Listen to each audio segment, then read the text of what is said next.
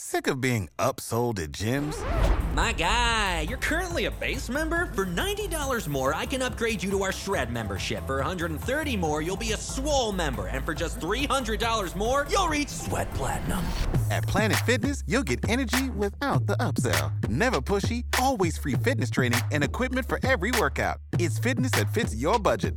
Join Planet Fitness for just $1 down and $10 a month. Cancel anytime. Deal ends Friday, May 10th. See Home Club for details.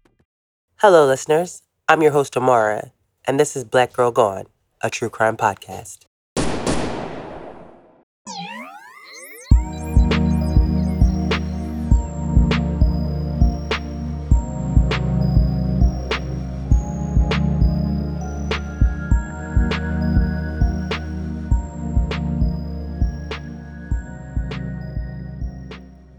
On this episode of Black Girl Gone, we tell the story of Sharon Davis, a 51-year-old mother and teacher who disappeared on June 13th, 2001 from Dallas, Texas. On the day she disappeared, she dropped off her daughter at a bus station, but Sharon was never seen or heard from again. 5 days after she was last seen, Sharon's car was found abandoned in a parking lot. What happened to Sharon Davis? In this episode, we tell Sharon's story.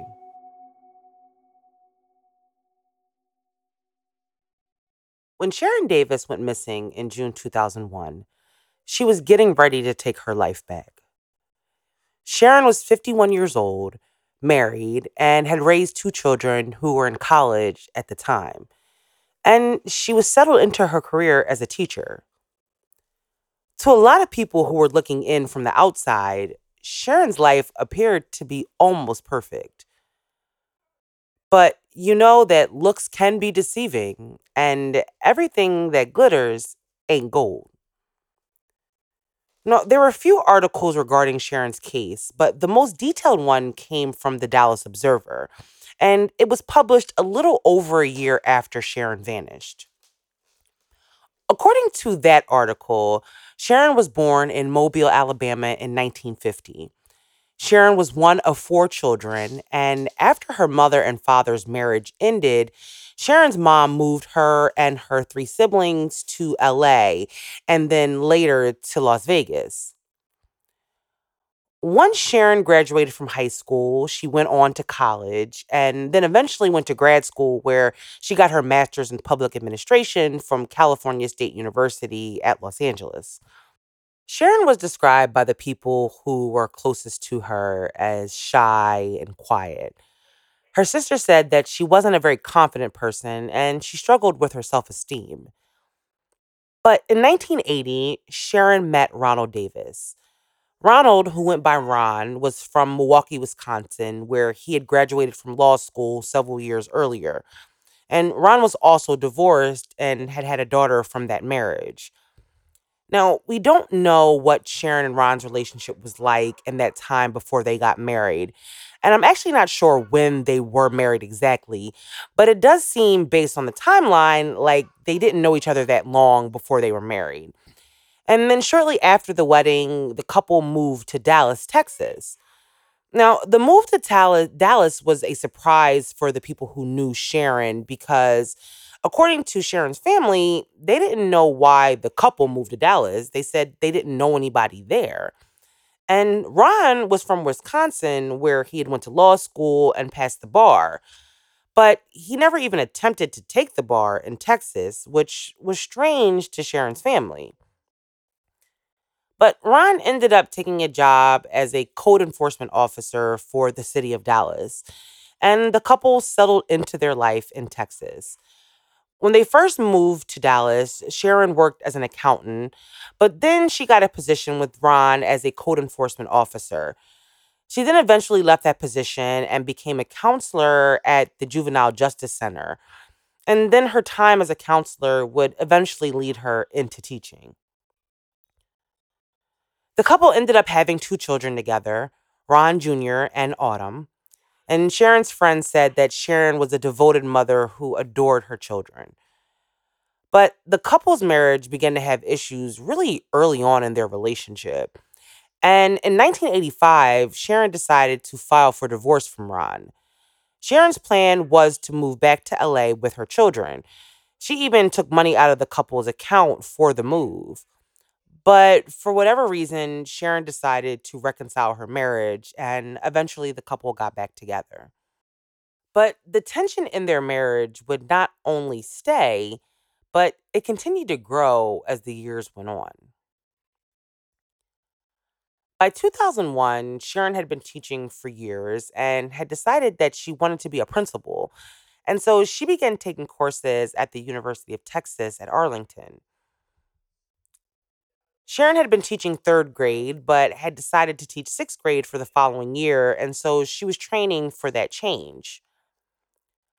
On June 13th, 2001, Sharon and her daughter Autumn left their home in Sharon's green minivan.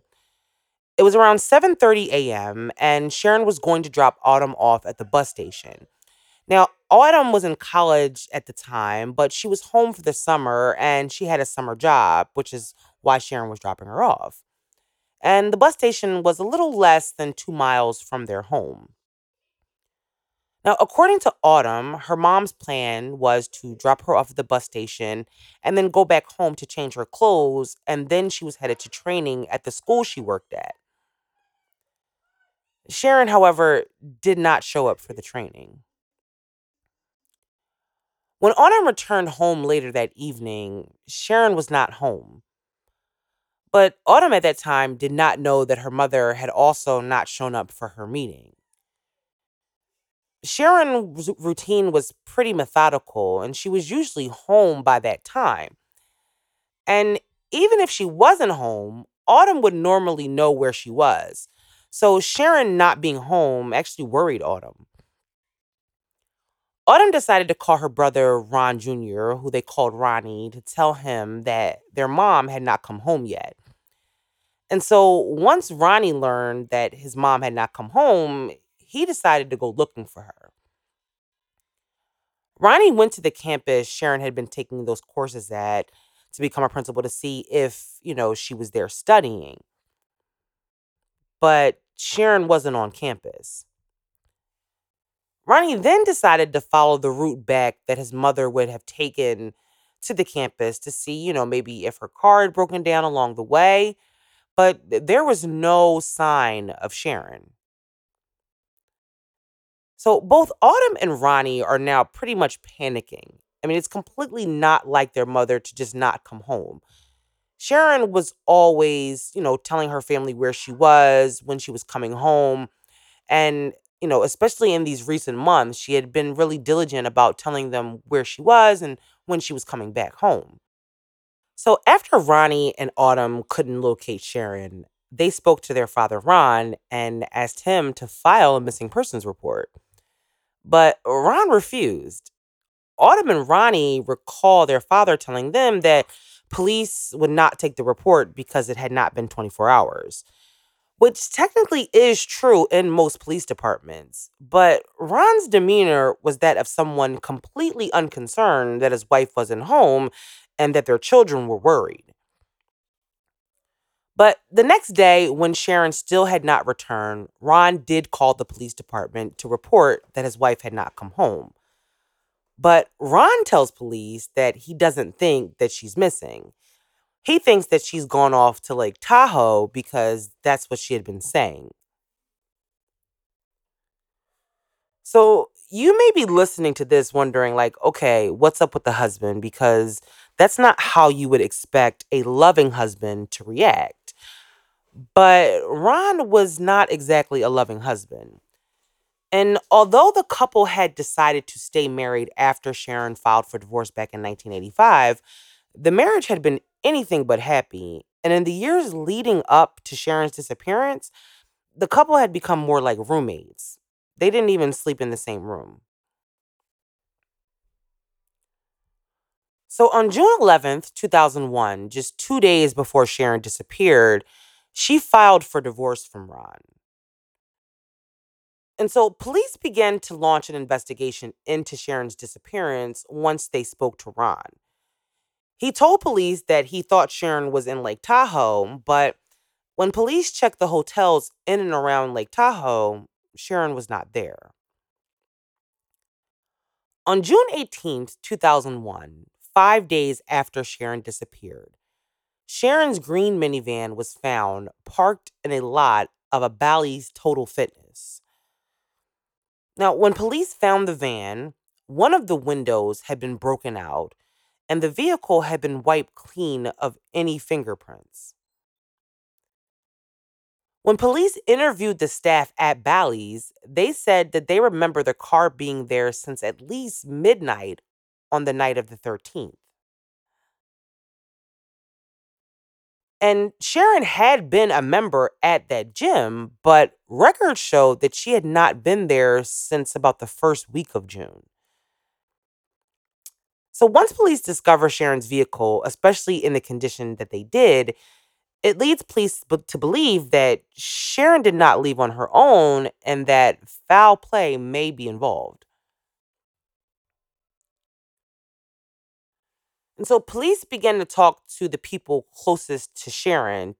They want to find out more about her life and what could have possibly happened to her. But Ron didn't want to talk to police. And what the police find during their investigation, along with Ron's less than cooperative behavior, starts to make Ron look suspicious. So once police started to speak to those close to Sharon, they started to learn a lot about Ron and his marriage to Sharon. Autumn and Ronnie told police that Ron was verbally abusive to their mom, and he would belittle her. They saw it as mental abuse. They describe him as having a bad temper, and that despite the fact that Sharon worked during their entire marriage, he controlled all the finances. The marriage between Sharon and Ron was not a happy one, and their children knew it. They often found themselves in the middle of the tension between their parents, but Sharon, who her sister said was meek, just took the abuse. She said Sharon really wanted to be married. Having grown up in a single parent home, her sister said Sharon didn't want to repeat that cycle. And so, even though she had been unhappy since Ronnie and Autumn were little, she stayed with Ron. Now, Ron is a complicated man whose family didn't really seem to know that much about him. Ron had become active in the political scene in Dallas in the early 90s and was even elected to the executive board of Dallas's chapter of the NAACP. But he was eventually removed from his position when the NAACP said that there were allegations that there was irregularities in the election. So Ron had stopped working for the city after he was mugged while working in a city building. Ron ended up suing the city after years of litigation. The city gave up, and Ron ended up being awarded like 5 years of back pay. But like I said, he was complicated. And after he left the city, Ronnie and Autumn say they aren't really sure what their father did for work exactly. He told them that he traded stocks and that he worked as a financial advisor, but they weren't really sure. According to those close to Sharon, Ron was all about the facade. Like, he really wanted people to think that he was wealthy and well connected.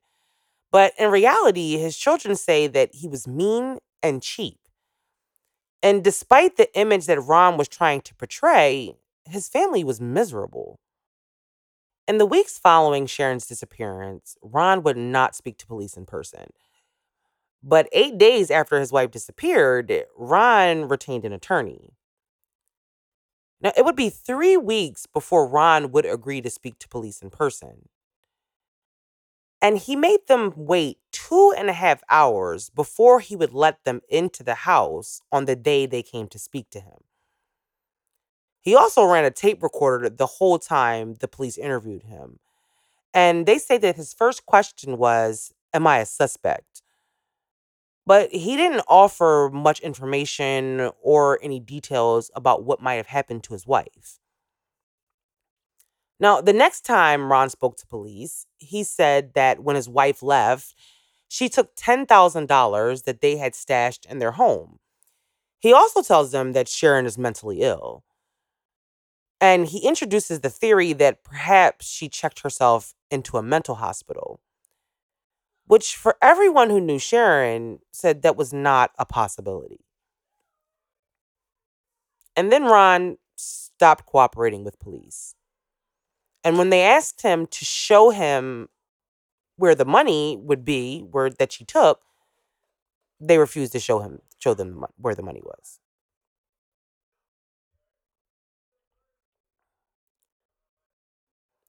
The weeks leading up to Sharon's disappearance were difficult for her, to say the least. She had finally made the decision to leave her marriage, but she knew that that was not going to be easy. On June 6, 2001, Sharon went to visit a neighbor who she had developed a friendship with over the years, Sandra. And Sandra, her neighbor, recalled to the Dallas Observer that she was aware of the issues in Sharon and Ron's marriage. And she said that the day when Sharon came over, that she was upset and that she asked Sandra if she would quote unquote vouch for her in court that she isn't crazy. And Sandra told the Dallas Observer that Sharon was far from crazy, but that Sharon had also confided in her that she found papers that showed that Ron was trying to get her committed to a mental hospital. Sharon told Sandra that she, quote, can't live like this anymore, and that she was going to file for divorce. And this time, she was serious. Sick of being upsold at gyms? My guy, you're currently a base member? For $90 more, I can upgrade you to our Shred membership. For $130 more, you'll be a Swole member. And for just $300 more, you'll reach Sweat Platinum. At Planet Fitness, you'll get energy without the upsell. Never pushy, always free fitness training and equipment for every workout. It's fitness that fits your budget. Join Planet Fitness for just $1 down and $10 a month. Cancel anytime. Deal ends Friday, May 10th. See Home Club for details. The next day, on June 7th, 2010, 6 days before Sharon disappeared, she went to see a divorce lawyer. She wanted to file for divorce that Monday, June 11th. And so the attorney drew up the paperwork and filed it. He also helped Sharon get a temporary restraining order that would not allow Ron to move any of the couple's assets. Sharon began preparing for her exit, but she knew that Ron was not going to make it easy for her. And so Sharon, over the next several days, began calling her friends and family to tell them that she had filed for divorce. But her calls were not just notifications of her pending divorce. Sharon was calling people because she was afraid. On June 9th, 2 days after she went to that lawyer, Sharon left a message for her sister who was living in Los Angeles. And her sister said that Sharon's message said that she told Ron that she had filed for divorce and that Ron threatened her. And she asked her sister to check on her frequently. Sharon's sister said that Sharon told her that Ron said something might happen to her and that their children would not miss her because, quote, people get over losing parents all the time. A few days later, Sharon called again. And this time she spoke to her sister, who told her that Ron had called her a sneaky bitch. And then she again asked her sister to check on her, but this time she asked her to check on her every day. And so clearly Sharon was afraid. And although there had never been any allegations of any physical violence from Ron, Sharon clearly wanted people to know what was going on. But her sister wasn't the only person Sharon called in those days leading up to her disappearance. She also reached out to her father, Eugene, and told him similar things about Ron threatening her and asked him to check up on her every day, too. 4 days before her disappearance, Sharon went to a block party with Sandra. And Sandra told the Dallas Observer that Sharon told her while they were at the party that, quote, if the house alarm goes off, call the police. If you love me, I want you to call 911. She also told Sandra, quote, if anything happens to me, you tell it. Sharon was becoming increasingly more worried about her safety. She was telling everyone close to her that Ron was allegedly threatening her. The Sunday after she went to the block party with Sandra, Sharon attended an event with a friend of hers, Mary. And Sharon told Mary what she had been telling her family and friends. And she also revealed to Mary that Ron was telling her that she was crazy. She also told Mary that she had found a journal that Ron had been keeping, and he was using it to track where Sharon was going and when she was coming back. Mary told police that she told Sharon that she needed to call the police because the behavior Sharon was describing was disturbing. But Mary also tells police that when they returned to the Davis home after the event, that Sharon invited her in, which she found weird considering Sharon had just told her all of these horrible things about Ron.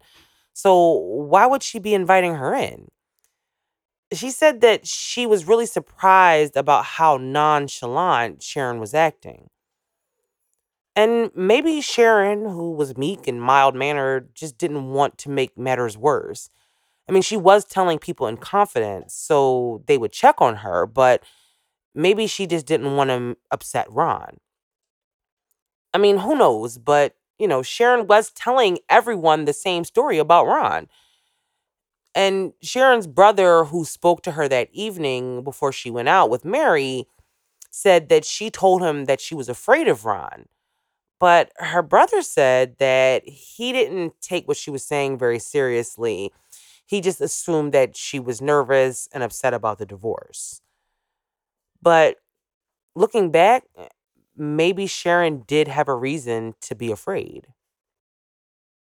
In those days leading up to Sharon vanishing, she was becoming more and more worried that something might happen to her. Autumn told the Observer that she never heard her father make threats towards her mother, but that her mom had asked her not to leave her alone until the divorce was final. And on June 13th, 2001, Sharon Davis got into her green minivan, dropped her daughter off at the bus station 2 miles from their home, and was never seen again. The next day, June 14th, a constable came to the Davis home to serve Ron those divorce papers that Sharon had filed 3 days earlier. But Ron refused to be served and has dodged every attempt since. In the months following Sharon's disappearance, her family tried to search for her, but they found nothing. And as much info as I could find about Sharon, I couldn't find much about the investigation. No theories from the police. Ron was never named a suspect or an official person of interest in his wife's disappearance. The police would only name him as an uncooperative witness in a missing person case. In September 2001, Ronnie went to his father's home to confront him. Ronnie and Autumn both thought that their father's behavior was suspicious, and his story had changed multiple times during the past several months. Ronnie wanted answers, and so he went to his father to ask him what he knew about his mom. But Ron didn't want to talk to his son, and the conversation quickly escalated into an argument, and Ron ended up pulling a gun on his son. Now, Ronnie was able to get out of the house unharmed, and he pressed charges against his father, but a grand jury decided not to indict Ron on the assault charges. And Ronnie never got any answers from his father. Ron spent most of his time in the months following his wife's disappearance trying to convince people that his wife was crazy and that she left on her own. He claimed that he was searching for his wife, but his actions said otherwise. Now, in a little bit of a twist, the lawyer that Ron hired 8 days after Sharon disappeared ended up being on the opposite end of a small claim suit brought by Ron himself. Ron sued his former lawyer, claiming that she owed him the retainer he had given, plus some other legal fees he had paid to her. But his attorney or former attorney ended up revealing things that Ron didn't necessarily want out in the public. His former attorney in court revealed that she thought that Ron had killed his wife. She said that her job while working for him was to make him look like he was cooperating, despite the fact that he wasn't. And her attorney told the jury that Ron not hired his client to be his lawyer, that he would be in jail right now. And then she herself testified how she helped Ron get around not taking a polygraph test by asking for the questions in advance. Something she knew that the police would never go for, but they at least couldn't say that he had refused the test. She also testified that Ron was fixated on making Sharon seem crazy. She recalled that during a press conference shortly after Sharon disappeared, that, she had told reporters that the family was praying for Sharon's safe return. But Ron was upset by this because he wanted his attorney to say that Sharon was mentally ill and taking mood-altering drugs, and she refused to say it. Ron ultimately lost that case, and the judge actually awarded his former attorney money, even though she wasn't seeking any damages. Ron seemed to be the only person in Sharon's life that said she was crazy. He described behavior on Sharon's part that no one else in her life ever said. The last conversation that Sharon had with most of the people in her life consisted of her telling them that she was afraid of Ron. And then they never heard from her again. Sharon has been missing for 20 years. She would be 71 years old now, and there has been no trace of her. No leads, nothing.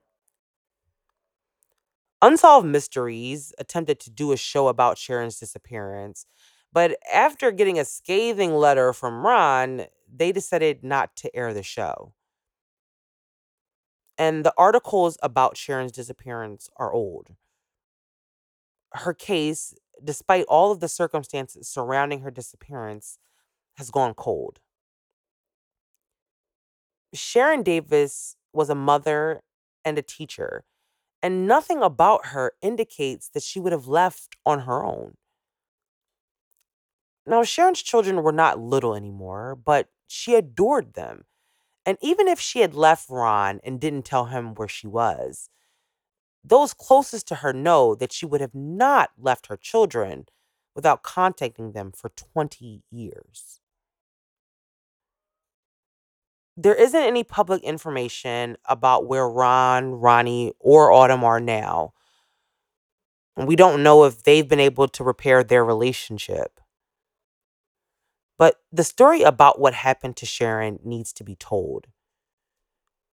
She is just one of thousands of missing Black women who have gone missing. She wasn't young and she wasn't white, but she mattered. And she had a family who loved her. And they want to find her. Thank you for listening to this week's episode.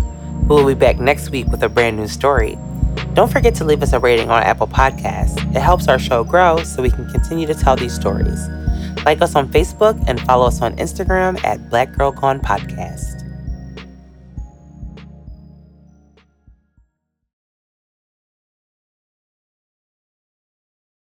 Grand Canyon University makes earning your degree possible with over 130 academic programs for traditional campus students with more than 80 bachelor's programs offered online. GCU provides you with the personal support you need, from complimentary unofficial transcript evaluations within 24 business hours to scholarships, academic support, and your GCU graduation team, led by your own university counselor. Find your purpose at GCU. Private, Christian, affordable. Visit gcu.edu.